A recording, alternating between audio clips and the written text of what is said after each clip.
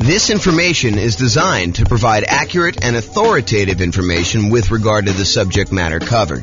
It is offered with the understanding that the presenters are not engaged in rendering legal, accounting, or other professional services. If legal advice or other expert advice is required, the services of a competent professional should be sought. Welcome to the New Bedford Real Estate Investing and Real Estate Financial Planning Podcast. Learn all about investing in real estate in New Bedford, Massachusetts, with a combination of real estate financial planning and modeling with numbers specific to New Bedford. Plus syndicated, more generalized recordings of live and pre-recorded real estate investing classes, not all of them specific to New Bedford. Be sure to stay tuned after the podcast for a message from our sponsors. Well, good morning and welcome, everyone. I am James Orr, and I'm super excited about this morning's class. I don't know why, but I've been anticipating this one for a little while. I kind of prep for classes about a week ahead of time. That's about how far out I plan on what I'm going to be teaching. But this one I've been looking forward to. Today we're going to go over: is it better to put 5% down or 20% down when buying rentals? And I know some of you are like, James, this is a stupid class. It's obviously better to put 5% down. And the other half of you are like, I thought he was going to say 20% down because I think that is true. It's this really interesting phenomenon where I don't know if this is an actual psychological principle, but I believe it is an actual psychological principle. And this is the principle. You have a belief, and maybe you're an expert at your own local real estate market, and you've done this math before. You've actually gone through and said, what if I put 5% down and I bought properties for the next, 20 years or so in my local real estate market? Or what if I put 20% down and I bought properties for the next, 20 years or so in my local real estate market? And you prove to yourself conclusively that it is better to do one or the other. The challenge is, it is not universally true. And that is what we are going to find out today as we go through the class. Is it better to put 5% down or 20% down when buying rental properties? That some of this is market dependent. And in case you're already trying to jump to the punchline and say, oh, it's obvious, this one strategy works better in less expensive real estate markets, and this other strategy works better in more expensive real estate markets, I will tell you that is not true. Oh my gosh, that's why this class is amazing. So I'm super excited. Let's jump right into it because I got a lot to cover. And I've never done a class with this sort of format and outline. In fact, I made some of these new comparisons super recently. And so some of this stuff's going to be new. Some of the stuff you may have seen early previews of, depending on how many classes of mine you've watched. But this is all brand new stuff. So, all right, a little backstory. So after I decided to take sabbatical, must have been 3 years ago or so now. I don't know, whenever it was, 2.5 years ago. I started thinking to myself, you know what I'd like to do? I wrote this real estate financial planning software, and it allows me to do these modeling of investing strategies where I could say, what if I decide to buy properties this way? Or what if I decide to pay off properties early this way? Or what if interest rates change, or rents are higher than they thought they were going to be, or rents are going up faster or slower, or prices are going up faster or slower? All these different variations I could do modeling for. But I started thinking to myself, what if I did modeling for the top 300 U.S. cities? And I did kind of analysis on each one using their home prices, their rents, their insurance rates, their kind of like, in theory, their appreciation and their rent rates, although I kind of normalized some of that. And then when I started doing it, I realized there was some kind of new nuances to some of this stuff. Like, for example, someone in a really inexpensive market who makes a little bit less at their job has a lower kind of like threshold in order to be financially independent. If you're only making $4,000 a month from your job, you don't need $12,000 a month from your passive income in order to be considered financially independent. And somebody in a more expensive market who gets paid a lot more for their job and housing is much more expensive out there, they need to overcome a much higher hurdle to replace the income that they were earning and be considered financially independent. So we had to adjust for income while we did all this modeling. But basically what I decided to do and what I did is I decided to do modeling for over 300 US cities with a whole bunch of different strategies. And today we're going to talk about two very distinct strategies. So I'll tell you what is the same, and then I will tell you what is different. So in both cases, the two strategies we're going to kind of compare. And when I say we're going to compare them, I did analysis in 300 individual markets, real estate markets, for one strategy. And I did the same analysis. I did a different analysis for a different scenario in the same 300 different cities. And then I compared them each heads up. So I said, okay, in wherever, Los Angeles, is it better to do the 5% down or is it better to do 20% down? And then I said, okay, what about in Denver? Is it better to do 5% or 20%? And then I aggregated all that data and I could show you that in these markets, it's better. In these other markets, it's not. And if you want to drill right into your specific city and see like what the actual results are for your city, I've got great news. That is also available to you, along with all the other modeling that I did for your city as well. So you can go do that. I'll give you a link here in a little bit. Okay, so in both scenarios, what's the same? In both cases, I said you're going to buy an owner-occupant property with 5% down, and by putting 5% down and doing an owner-occupant loan, you're going to have private mortgage insurance. So it doesn't matter if I'm saying you're going to be buying 20% down rentals for the foreseeable future, or if you're going to continue to buy 5% down 5% down owner-occupant properties, move in, live there for at least a year, then convert the previous one to a rental and repeat the process. No matter which one you do, the first property you always buy is the 5% down owner-occupant property that you live in. Okay, that is true of both scenarios. Then you buy the next property when you've saved up enough for a down payment, plus 6 months of reserves, and the 6 months of reserves apply to both personal expenses and the reserves on all other properties. So I will not let you buy your next property until you have the down payment you need plus closing costs, plus any reserves, 6 months of reserves on your personal expenses. Take whatever your personal expenses are, make sure you have 6 months of reserves for that, and 6 months reserves for every other property that you own up to that point. Okay. And you can't qualify for the loans unless you maintain a 45% or lower debt to income ratio. So if you wouldn't be able to get the loan based on debt to income, I say you can't buy it. And so I try to go and do this analysis. And so you can see that some markets that have, I don't know, less than ideal rental economics, it's going to be harder to buy properties than in markets where it's easier to have those rental economics, where the rent to price is better, in other words. And then in both scenarios, I'm saying you're buying up to 10 properties total, one you're going to live in, and then 9 rentals. And then I say you could stop after that point and just wait for rentals to increase if that's what you need to do in order to, like the rents to increase in order for you to achieve financial independence or properties to pay off or whatever it takes to do that. Or maybe your owner occupant pays off and that triggers you to be financially independent.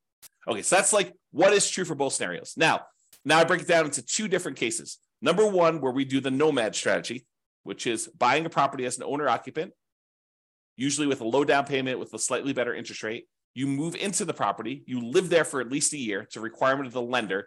When you get the loan that says you're going to be an owner occupant, you sign something that says you're going to live there for a year. And if you don't, it's loan fraud. So don't try to say, oh, James, I'm going to solve or you have to live in the property for a year. You just say you're going to move in and you don't. No, that's loan fraud. You don't do that. So you put 5% down, you move into the property, you live there for at least a year or until you qualify in the other terms, having the down payment and the reserves and the DTI. And then when you finally do qualify for the next property and you have the money, you buy another rental property, you buy another property as an owner occupant, I should say, you convert the previous one to a rental, and then you repeat this process until you have those 10 properties total. So that is the first strategy where you're putting 5% down in order to buy these. And then the other strategy is that we're going to compare it to is buying 20% down rental. So we do the first one, owner occupant, you buy 5% down, you live there, but then you're saving up. It takes you probably a little longer to save up because you have to save up 20% down plus 6 months of reserves, plus your 45% debt to income ratio. So it might take you a little longer to save that up, but in theory, at least, your cash flow is better by putting 20% down because you're borrowing less, although the interest rate's slightly better on the 5% down. So it's closer than you think in a lot of cases. But then you wait to do that. Then you have 20% down payment and you buy the next rental when you have the next 20% down payment, and you don't move into any of those properties. You live in the same property from the beginning. So there's another weird thing that's going on here. And I don't know if I want to throw a monkey wrench into this whole thing or not, but so this is an interesting phenomenon. And I'm still on the fence as to whether or not I want to go here. I will go here because I'm not driving. So I might as well go there, right? Okay, here we go. So this is the interesting thing that happens. If you think about what it takes to be financially independent. In fact, let me cover this when I go over financial independence, which is on the next slide. In the meantime, there's a link on here for those that are watching the video, realestatefinancialplanner.com/model. Allows you to see all the different modeling I did in 300 cities. And there's a specific page where I compare doing this nomad strategy, which is to buying the 5% down ones, to buying 20% down. So you can see the link on there if you want to go do it. All right, so I'm going to I will remind myself to go over this little interesting quirk thing related to being financially independent and how it could be slightly different in the two different strategies. But let's say this. So one of the things we're going to talk about today is whether or not one strategy gets you to financial independence faster than another strategy. So in order to do that, I need to tell you what being financially independent means mathematically. And so this is my little graphic for showing you kind of, what it means to be financially independent. And really what it comes down to is there's 5 sources of income that counts towards you being financially independent. And for us, being financially independent means replacing the income that the person made in that particular city working their job, but now with income from their investments, okay? So there's 5 sources. Number 1 source is any net positive cash flow from rental properties. This is the cash flow after all of your expenses. So all the income from the rental properties, rent, and anything else you have. If you had laundry income or rent from a garage that you were renting out or an RV space that you rented out that you were getting some extra cash flow from or anything like that, or all the income coming in from the rental property minus all the expenses, including vacancy, the principal and interest on the loan, any taxes, PMI, if you've got PMI, private mortgage insurance, any type of insurance payment on the property, any maintenance, any management on the property. All of those are expenses. So the difference between all of the income and all the expenses is your net positive cash flow. That contributes toward whether or not you are financially independent. That net positive cash flow number, if that exceeds how much you are making from your job, then you're financially independent. I assume you quit your job and you can go on from there. So that's kind of like the trigger for that. So that is one of 5 sources. So that source, plus if you happen to have any extra money invested outside of the rental properties, like anything invested in stocks or bonds, or if you were making hard money loans as a hard money lender yourself, any money that you have outside of the equity in your properties, as an example, that you have invested in these things like stocks, bonds, loans as a lender, or whatever else you've got going on there, times a yearly safe withdrawal rate. If you remember the Trinity study or the 4% rule, if you've heard of that, any money that you have invested times this 4% rule, that would also count towards you being financially independent. So let's say hypothetically, you never get to the point where you qualify with a 45% debt to income ratio and you end up with this big pile of money. Well, the pile of money still counts towards you being financially independent. It just counts in a different way. So while you're waiting to buy the next property, if you save up $1 million, which I don't think happens in this case, we have to go look at each individual city to verify that. But if you saved up $1 million and we use that 4% safe withdrawal rate, then $40,000 per year would be generated by that $1 million invested in stocks or bonds or loans or whatever you're doing with it. And then that would count towards you being financially independent, even if you were not buying rental properties as quickly as you had hoped, because you're limited by something. In this case, it probably wouldn't be the money, the down payment or the reserves, but it probably would be the debt to income ratio if this were to happen. Or maybe you buy your 10 rental properties and your 10 rental properties don't quite get you to where you need to be because the cash flow on them happens to be not ideal in your marketplace. And so maybe you have negative cash flow or slightly positive cash flow on those. And then you're saving your money elsewhere from your job because you're continuing to put it away and investing in whatever it is, the stock market. And then that would count towards your being financially independent as well. So number 1, net positive cash flow from rental properties, plus number 2, invested assets times the safe withdrawal rate. And then there's 3 other sources of passive income that I kind of count. If you get to the point where the person is over 65, you could get Social Security, and your Social Security payments would count towards you being financially independent. Or if you bought any annuities, which in this modeling, I did no annuities at all. So if you had annuities, though, those would count towards you being financially independent. And number 5, if you had a pension from your job, that would count towards you being financially independent. But for our modeling, it's primarily going to be number 1 and number 2, that net positive cash flow and any money you have invested at a safe withdrawal rate. Okay. So that is financial independence. Now, I'm going to talk to you about something else. So here's the interesting thing. Imagine for a minute that you're making $10,000 a month from your job. And so your criteria for being financially independent is now $10,000 a month. And that includes you paying either rent on a property you're living in, or if you happen to buy a house and you're paying a mortgage on it, the mortgage payment on the property that you're living in. Because in order for you to kind of maintain your lifestyle in retirement, you need to have that mortgage payment that for the property you're renting and living in yourself, or the mortgage payments. Did I say mortgage payment? The rent you're paying on the property that you're renting and living in yourself, or the mortgage payment on the property that you bought and you're living in. But what happens when you finally get to the point where the property that you bought is paid off and you no longer have a mortgage payment? You no longer need the $10,000 a month that you were making at your job, because now the mortgage is paid off and you don't need to make that whatever your mortgage payment number was. Let's call it $2,000. So before, all of your expenses, taxes, your insurance on your car, your health insurance, your food costs, all your entertainment costs, any car payments you have, any car maintenance you have, any gym memberships, any Netflix subscriptions, like all the stuff that you'd have to pay, including your housing and everything else in there, might have equaled about $10,000 while you're working, plus some savings. In this case, once your house gets paid off and you no longer have a mortgage payment, the amount you need drops from $10,000 a month to $8,000 a month, as an example, because you no longer have that $2,000 a month mortgage payment. So now the threshold for you to be considered financially independent has dropped. Why do I bring this to your attention? I do the calculation this way, by the way. So, and you could toggle it on and off. If you're like, I don't like the way you do that calculation. If you were running the software yourself, you could say, do reduce the threshold for being financially independent by the mortgage amount when their mortgage gets paid off, or do not, don't adjust this automatically. But I do adjust it in the modeling I'm doing. So why am I even telling you this? Why is it important? It's important because the two different strategies are very different in how this comes into play. So when you're doing the nomad strategy and you're buying a property with 5% down, you're moving in there, you're living there for a year, and then you're converting that property to a rental when you buy the next one, the owner-occupant property is a year later.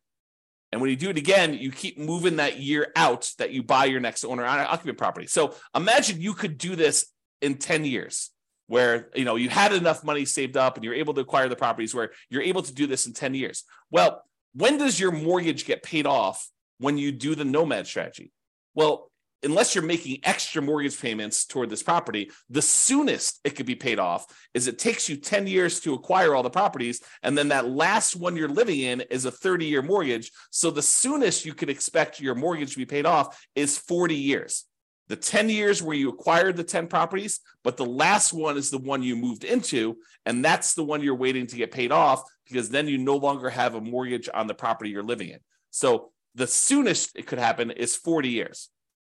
That's not true with the 20% down model, because the one that we live in with the 20% model is the first one we bought. So the soonest you could have a paid off mortgage in the first one is actually 30 years later. And this may come into play. If we don't quite have enough, if we're getting really, really close, but we don't quite have enough, maybe the reason why the one with 20% down becomes financially independent earlier is because their mortgage gets paid off, and then their threshold to be considered financially independent drops a little bit by whatever that mortgage payment was. And so that may move them over the edge and may bump them up. And we may see that in the data. Okay. So now that I've got off on a tangent, let's talk about some of the other assumptions. So I think I talked a little bit about this, but I'll cover them all just to make sure I cover them. So each city's modeling uses that city's median home prices and estimated rents on those properties. So I didn't go pick a specific property, and I didn't go pick this amazing deal that you could only get once every 15 years in that city. what I did is I said, look, what's the median home price there? And let's start sort of there. I don't want to be buying the absolute cheapest stuff on the market. That's kind of silly. I don't want to be buying the most expensive stuff on the market. So let's sort of pick the median most price of houses out there. And as soon as I tell you this, some of you are like, that's ridiculous. That's a ridiculous assumption for you to go use a median home price and estimate rents. I never am buying the median home price as an investment in that marketplace. And I would agree with you. I would say to you, I think that's true for a lot of folks. And so our modeling is sort of like a baseline for how this city might do. You should expect to pick better properties that are probably a little bit lower than the median and that have really good price to rent ratios. So it should improve from here.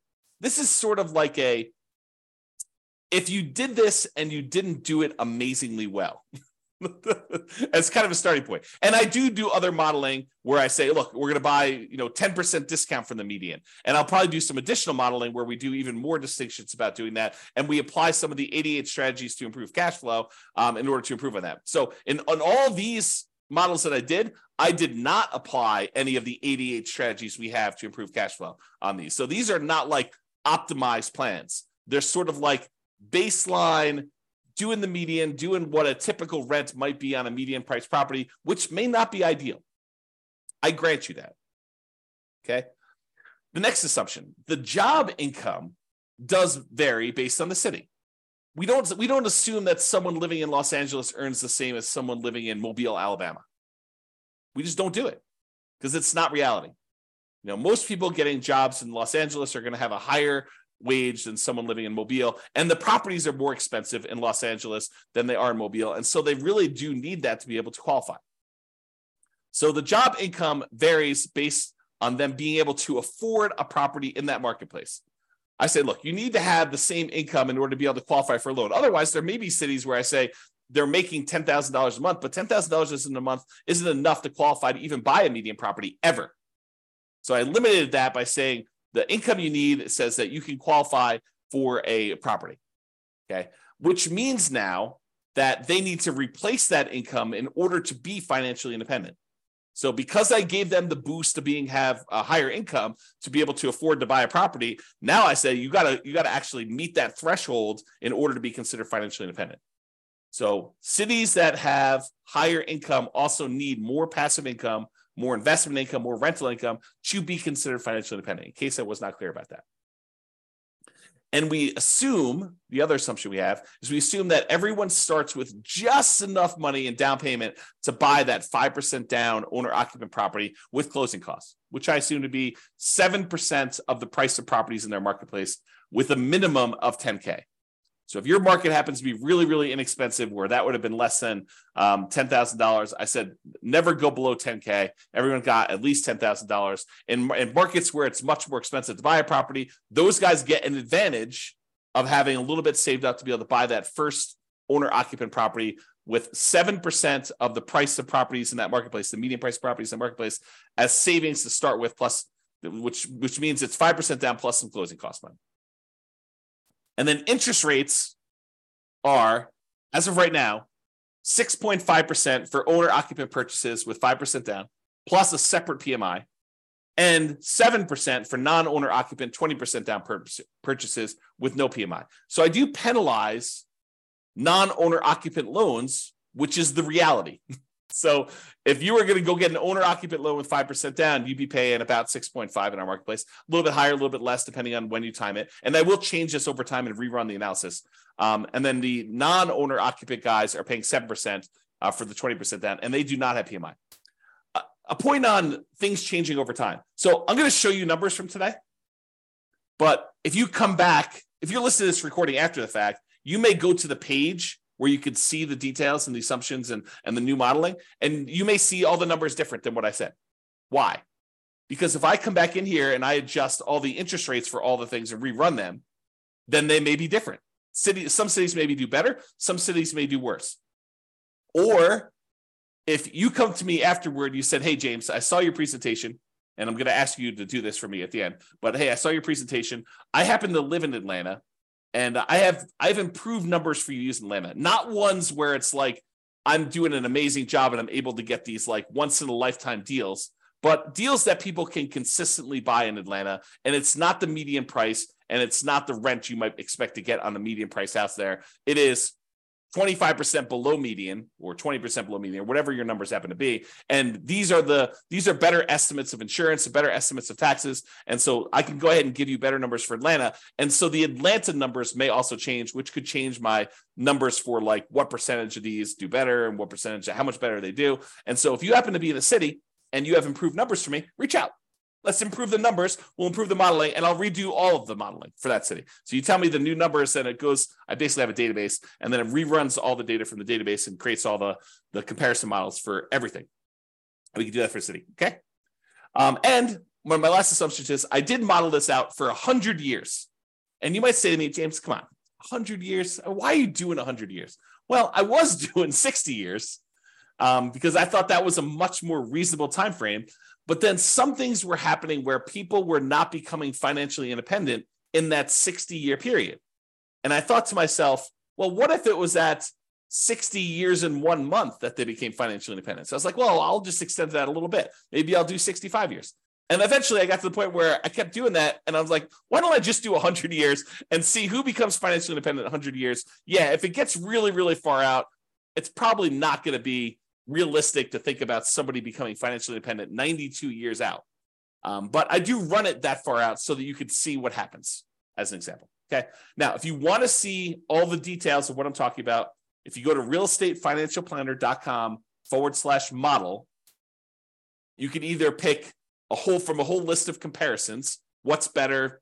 5% down, 20% down, which is what we're doing here, or 20% down versus 25% down, or, paying PMI up front versus not hiring a property manager versus not hiring a property manager. So there's all these different kind of comparisons I'm doing on there. Or pick your specific city and drill down into all the different modeling I did for your specific city. You can do that. Go to realestatefinancialplanner.com/model, and you can see that. Now, I have to warn you, I sometimes wonder if I should lock down this analysis and make it only for clients. Right now, it's all open, but there may be a point in the future where I lock it down. I say, look, doing this modeling, the people that are supporting us financially, maybe I should reward them with some extra stuff. And so that may change in the future. As of right now, it's completely open. All right, with that being said, let's jump right into the data. So there's primarily two things I'm going to be looking at. Although I do look at some other things like risk too, which is fascinating. Like certain strategies, they may be faster, they may give you a higher net worth, but they're riskier, and you may not want that extra level of risk, which totally fascinating subject. Might have to do some deep dives on that. All right, so the two primary ones I'm going to discuss, though, two primary measuring metrics, the kind of things I want to measure here are how fast they get to financial independence, how fast they are, the passive income they've got coming in from the rental properties and any money they've invested times the safe withdrawal rate, or any of those other passive incomes like annuities, Social Security, or pensions. Like how fast do those get them to the point where it replaces their income? And secondly, net worth. Because you may say, look, I didn't technically get to financial independence, but after 50 years, I have $14 million in net worth. I can live off that. I may be dipping in more than the 4% safe withdrawal rate, or maybe my cash flow from rental properties wasn't good enough, but I could just sell the rentals, take all the money and do that, which leads me to another comment about this. I am not doing any optimization. There are strategies where you buy more properties than you need and you sell off some of them to pay off the remaining to improve your cash flow enough where that will trigger you being financially independent. I did not do that here. And that is a legit strategy for doing this. Or there are some strategies where you buy enough rental properties where eventually you get to the point where the equity in the properties, after all your expenses selling them, could be sold, invested in something like stock market, and use a 4% safe withdrawal rate, and that would trigger you being financially independent. Or maybe taking some of the extra cash you have on the sideline and paying down the mortgages that you have, paying them off, using that money, and that might trigger you being financially independent faster than these ones. This is sort of like plain vanilla versions of 5% down nomad or 20% down non-owner occupant. So with these plain vanilla versions, that's what we're covering today. All the additional modeling I do later, where I talk about, should you do this versus this, and how much difference does that make? We're going to go over all that over time, not today, but that will be address and discuss, and we'll kind of get there. Okay, so I told you there were two things we're measuring: when financial independence was achieved, and I usually measure that in months, and then your net worth, which I measure in dollars. So let's jump into it. In the baseline Nomad model, which is putting 5% down, 17 of those did not technically achieve financial independence in that 100-year period. But they still had significant net worth. But 17 of the 300, I think there's 305, but it's just over 300 U.S. cities. So 17 out of the 300 or so that we have there never technically achieved financial independence. They have significant net worth, but they didn't achieve financial independence. In the 20% down group, of all the analysis we did for the 20% down group, 22 of those didn't achieve financial independence in that 100-year period. Again, they had significant net worth as well, but there were a certain number that just never quite got there. Rough markets where it's really hard to make rental properties work. So, a little bit less than, I guess it's probably about 5%, a little bit more than 5% or so. If you think about it as a percentage of the 300 cities, it was really, really hard to make the economics work in that marketplace. Now, as another side note, the people buying 20% down non-owner occupant properties, they could have just as easily said, look, I'm saving up my money. Why don't I go buy rentals in a property where the economics do make sense? I could have bought properties in a property where cash flow made a lot more sense than buying in the market where it's really, really hard to make cash flow. I didn't model that, but that's a reality, right? You can't quite do that with the Nomad strategy because you're putting 5% down and you're moving into the properties and living there. Unless you plan on living in the other city, you're not going to be able to do it remotely, right? But the 20% down one, you could have, okay? There were 17 cities where both of them never achieved financial independence. So all 17 of the ones where Nomad didn't work, it didn't work for 20% down either. And then in addition to that, there were 5 more with the 20% down where that didn't work. And these were markets where it was exceptionally hard to make real estate investing work with our current assumptions. Remember, not doing amazing stuff, not doing 88 strategies to improve cash flow, not doing any of that stuff. So this is sort of like the baseline sort of, not worst case scenario, but like medium sort of case scenario where I'm not really trying that hard in order to make this work. Okay, so here's the number stuff. 20% down achieved financial independence faster in 171 cities. So more than half the time, it was better to do 20% down. But what's fascinating about that is for the people that were saying like, oh, it's obvious, James, 20% down is always better. You feel vindicated. You feel like, yeah, see, James, 171 cities. Well, not so fast, because 97 cities, it was faster to do Nomad. Mind exploded, because it's crazy to think about this. There are some cities where you would be better off doing 20% down, and there are some cities where you would have been better off doing the Nomad strategy in order to achieve financial independence faster. And in 37 cities, it didn't make any difference at all. It was exactly the same amount of time, whether you did 20% down or 5% down. So in 37 cases, it didn't matter. You could have chose whatever you want to. So about 10% of the time, a little bit more than 10% of the time, it didn't matter which one you choose. Pick either one you want. But in 171 cities, a little bit more than half the time, you would have been better off doing 20% down. In about a third of the cases, you would have been better off doing Nomad. That's crazy. That's really crazy, right? This is the same data broken out a different way. So the red sections show you how many of the cities achieve financial independence in this sort of time frame. So there were about 5 Nomad cities where people were doing the Nomad, that they achieved financial independence in less than 100 months. Only took them about 100 months to be financially independent doing the Nomad strategy in that particular city, which is crazy. But there's only 5 cities like that. There were about, I don't know, whatever this is, 13 cities where it took just over 100 months, probably in the 100 to 150 months. And then there were 15 cities where it was in that, I don't know, 130 to 160, 130 months to 160 months. So about 10 years to whatever that is, 14 years, somewhere in that ballpark for doing that. And then it kind of goes down a little bit, and then it kind of goes up here. But there's some other stuff here. So remember what we said with the Nomad, the fastest they could actually pay off a property would be about 40 years. 40 years is about 480 months, if my math is right. And so we do see a little bump up here with some cities that could be financially independent there. And maybe some of them took a little longer than that, exactly 10 years to acquire the property. So we do see a little bump up for the nomad ones here, where we see a larger number of them being financially independent just after that kind of like 40-year period, which we'd expect. And there were some that took a long time, but not that many. It's a relatively small number that took more than this really long time to get that. Now, the gray lines are the 20% down ones. So similarly, there were 5 ones who were putting 20% down. They achieved financial independence really, really fast.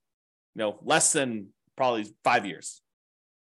Their requirements weren't that hard to be financially independent doing that. And then there are a whole bunch here that kind of like increased over time, and you can see where they are. Now, just visually looking at it, it's kind of hard to do, but visually looking at it, it almost looks like 20% down shifts a little tiny bit to the left. So my gut feeling, just glancing at this and not doing any math on it, and I could be totally wrong about this, it seems as though 20% down is the tiniest bit faster, the tiniest bit shifted to the left, where we front load like how many months it takes to be financially independent. All right. Now, before, remember I asked you, like, so James, it's obvious it's the more expensive cities that are the ones where it's harder to be financially independent. And so those are the ones where it's better to do whatever strategy you think is true, right? Which I'm going to show you is probably not true, okay? So this is a chart showing you how much faster one strategy is over another. And so I'll describe what's going on here by taking like one dot here. So let's just take this dot. So in this city, because it's green means that 20% down was better by that many months. So in this dot, putting 20% down was about a little bit less than 50 months faster, a little bit more than 4 years faster to do 20% down than doing nomad. And that is a city where the home prices are about $400,000, because this shows you how expensive the properties were in that market at the start. So the dots that are over here are expensive markets. The dots that are over here are less expensive markets. And if they're green, it means that 20% down was better by that number of months. In most cases, it's going to be less than 4 years difference. Well, 4 years faster, because this is the 50-month range. So 20% down was less than 4 years faster in most of these dots. Versus over here, where the dots are red, that means that nomad was faster by this number of months. In this case, right here, this is about, 70 months faster. So in a market that was a little bit less than $250,000 properties, nomad was about, 7 years or so faster. Seems like, whoops, I clicked on the button. And so you got to get a feel. And then these gray dots are on the zero line, where those are exactly the same. Now, if you said, it's because they're all in really expensive markets, that's why 20% down is all better, we would expect to see a whole bunch of green dots over here with expensive markets. And if you said, hey, nomad is better in really expensive markets, those show up over here, we'd expect the dots to be over here for doing that. But as you can kind of see, most of these things are clustered where they're relatively evenly distributed by price. There's not like all of them are on one side of the line or all of them on the other side of the line based on a certain price being there. And so you could see it's relatively even. It's not a price sort of thing in that marketplace. Now, I will point out one thing, though. There are times when nomad is a lot faster, a lot of number of months difference, where most of the time the 20% down, well, it may be faster. It's not that much faster, less than 4 years. You can kind of see that. All right. But there are times when nomad is significantly faster. And so you might want to consider that when you're thinking about which strategy to use as well. Okay. All right. So we talked about speed to get to financial independence. Now let's talk about net worth. So as far as net worth goes,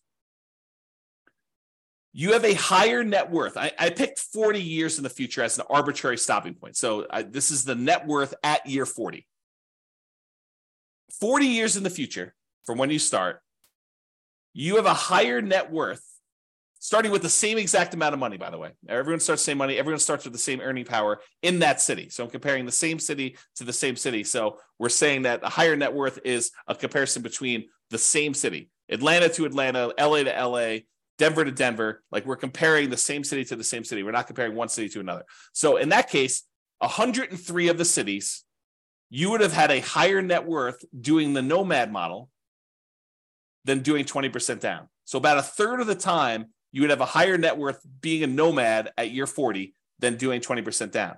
In about 189 of the cities, you would have a higher net worth putting 20% down than doing nomad. So squint really hard. It's like a third of the time better for nomad, 2/3 of the time better for 20%. And honestly, 13 cities, you didn't have a difference where net worth was essentially the same. Okay. And we'll go over some of these numbers here a little bit better. Oh, I want to also point out that when I talk about these net worth numbers, you're going to hear some numbers here in a minute about they have $11 million or something like that. Realize that's $11 million in 40 years in the future. And so it's an inflated dollar because there's inflation happening over that time. It's like having about 1/3 of that today. So if you want to say well, what is that in today's dollars? The general rule of thumb using a 3% inflation rate is we're going to see about 1/3 of that value 40 years in the future. So if it's $12 million 40 years from now, it's going to be about $4 million in today's dollars, if you think about that. All right. Remember we did that chart before where I told you how much longer it took to be financially independent? And I broke it out by showing you here's where it gets more expensive with the houses, and here are the least expensive, the less expensive houses. And the ones that were green were for one strategy, and the ones that were red for another strategy. We did the same chart, but now we're talking about the difference in net worth. And so the green ones are where Nomad has a higher net worth, and the red ones are where the 20% down has a higher net worth. And you can see there are times when the net worth is pretty significantly higher for some of these strategies. And you can see that because the red ones tend to cluster closer to the zero line, that means that the difference in net worth is slightly lower for a lot of these for 20% down. In other words, the amount of difference in net worth is probably less when 20% down wins, when 20% down is more. And with green, with the Nomad ones, sometimes the net worth is significantly better.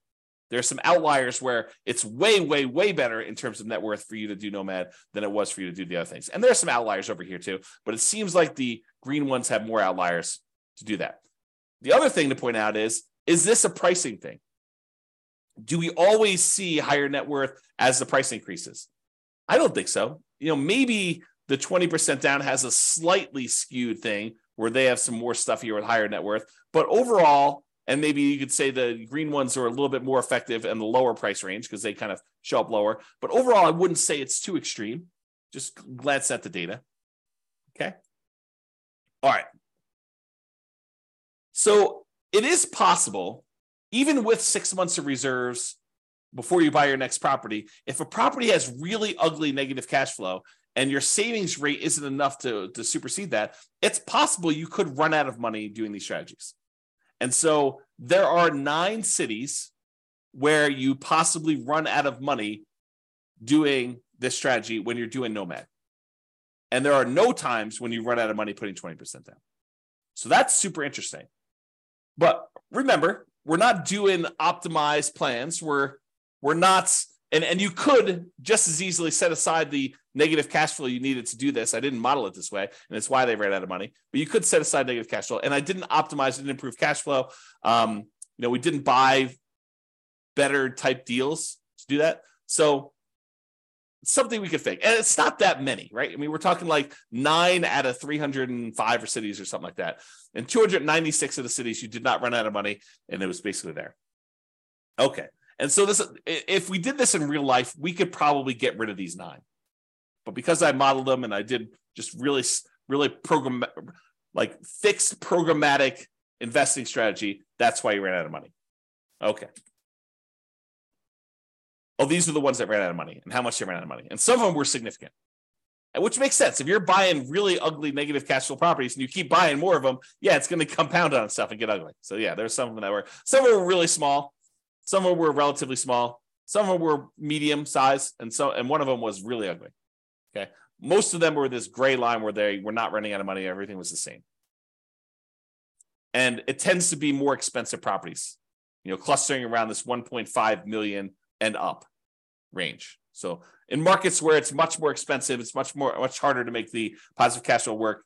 Those are the ones we're seeing that with. Although there were a couple down here where you just had ugly ratios. And this could be another situation where, I'm using numbers that I think are realistic, but I'm not an expert at whatever city they are. I don't even know. But, I'm not an expert at whatever city. And you look at my numbers, you're like, James, no wonder why your numbers aren't working. Your rent is about 20% low. Okay, well, tell me that and we'll fix them. All right, here's the summary. I break down the summary in two ways. I look at what the average was for all 300 cities, and then I also look at what the median was. So the average is you take all the numbers, you add them together, you divide by however many there were, 305 or something like that. The median says, okay, stack all the numbers so that the lowest number is up here, the highest number is down here, and pick the middlemost value. So it gives you an idea of what the middlemost or the median number would be, okay? So let's look at this. As far as median goes, the middlemost number, the median most net worth, the middlemost net worth doing the Nomad model at year 40 is about $8.2 million. So half of them were better than that. Half of them were worse than that for how much net worth you'd have. $8 million versus it's at $8.2 million. 20% down is $8.9 million. So it's a little bit higher in terms of net worth on median, a difference of about $640,000. So again, 40 years in the future, it's really a third of that. So it's like a $200,000 difference, or about 7.8% difference. Not like nothing, but not crazy extreme either. So the difference between net worth between these two, 40 years in the future, it's about $640,000. It's like almost being a difference of $200,000 now on a $3 million-ish net worth. Yeah. Not super crazy significant, in my opinion. Okay. The median, as far as whether they were short on money, the typical property was not short on money, never ran out of money. And we, in the median most case, we bought all 10 properties in both situations. And as far as how long it took on median to achieve financial independence, for the Nomad model, the middlemost number was 529 months. Which, if anyone wants to do the math, what's 529 divided by 12? Let me use my calculator. I'll tell you a second. Let's see. Calculator. 529 divided by 12. So about 44 years on median. So half of them were better than 44 years. Half of them were worse. In terms of 20% down, 509 months divided by 12, 42 years. A difference of about 20 months. A little bit less than 2 years difference between those two for the middlemost number. Now, in terms of risk, because I'm running a little bit short on time, I'm not going to go like crazy into risk, but I will just point out to you that the Nomad model was better in half of the measures of risk, and the 20% down model was better in the other half of the measures of risk. So if you think about it, they were each risky in their own way.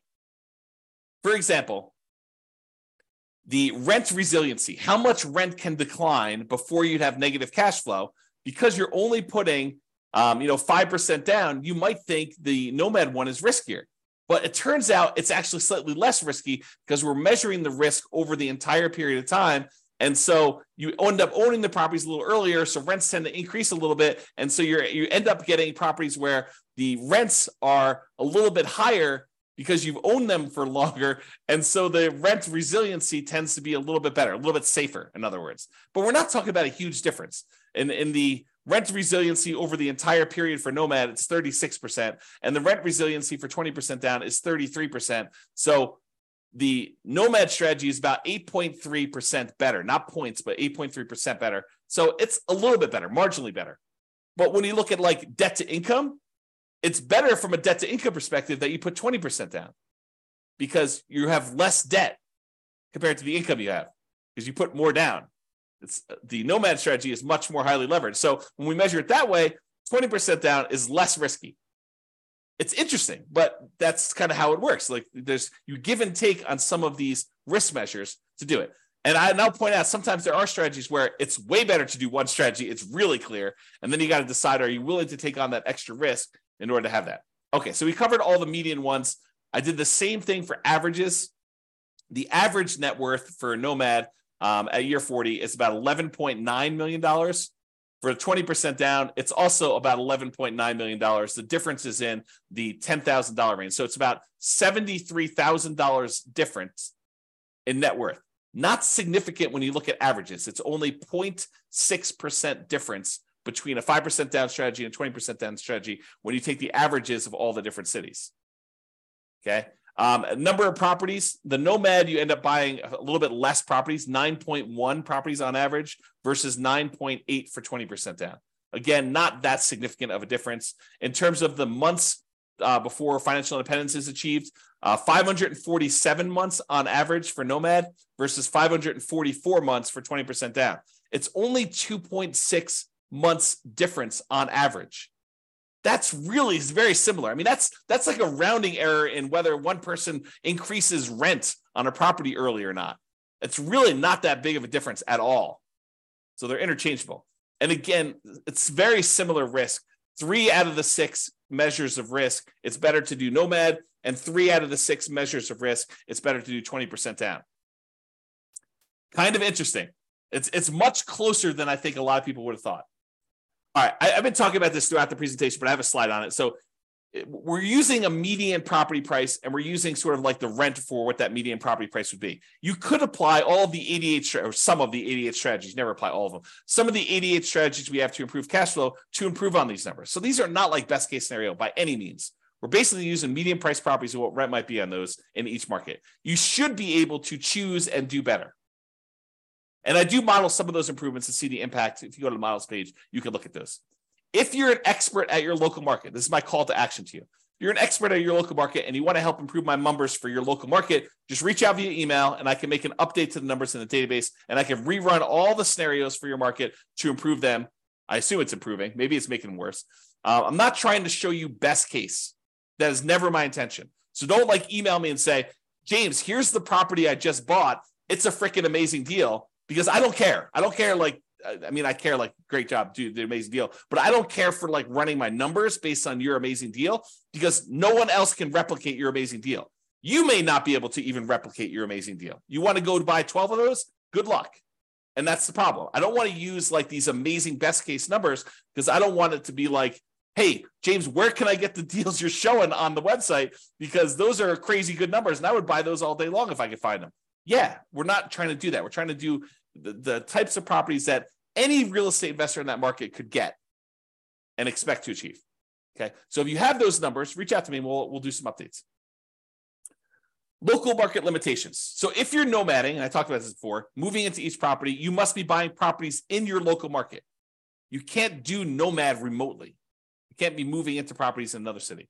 But if you're buying non-owner occupant properties, which is 20% down, you could buy those in markets with better cash flow economics. So if you're in a market where it's one of the really ugly ones where you're going to run out of money with the baseline stuff, say, maybe I shouldn't be buying properties in this market where properties are $2 million and you only make $2,000 a month in cash flow. That's an exaggeration. That doesn't exist, or maybe it does. But basically, I'm not telling you to do those. You could go choose another market where the economics are better with 20% down. You don't need to invest in your local market in that case.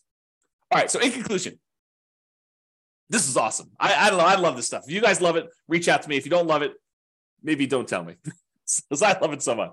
All right. So in conclusion, in our current market conditions, the price, the interest rates, the rents, and 300 plus U.S. markets using less than ideal median price to rent properties, putting 20% down is probably slightly better in terms of net worth and speed to financial independence. Not by a lot, though, right? That the market does matter, though. In some markets, nomad is faster, more profitable, and arguably better. So you can't automatically say X is better. I will tell you, I occasionally read or hear about something where someone makes these statements of fact, it's always better to put 25% down or 20% down, or it's always better to manage your properties yourself. I don't know. There's a lot of things in life that are not as clear, clean cut, perfect lines. It's universally better in all situations. I think there's a lot of nuance. I think that's part of what I like about this class is it shows you that, hey, sometimes it's better to nomad. Sometimes it's better to do 20% down, and your market may have an impact on that. In terms of resiliency to market conditions over the entire 100-year modeling period, nomad is slightly less risky. We talked about that, the resiliency part. Although not shown in the presentation, nomad tends to shift risk earlier and becomes less risky later on. It doesn't show you this in this presentation, but as far as Nomad goes, Nomad tends to compress your risk into the earlier parts of your investing strategy and tends to make it less risky later on. In terms of measuring the risk associated with debt, it's split. In some ways, Nomad is less risky, tends to have more liquidity, especially later on. But in terms of debt to net worth and debt to income, Nomad is riskier because you're putting less down and you have more leverage. And you tend to have more months of reserves when putting 20% down.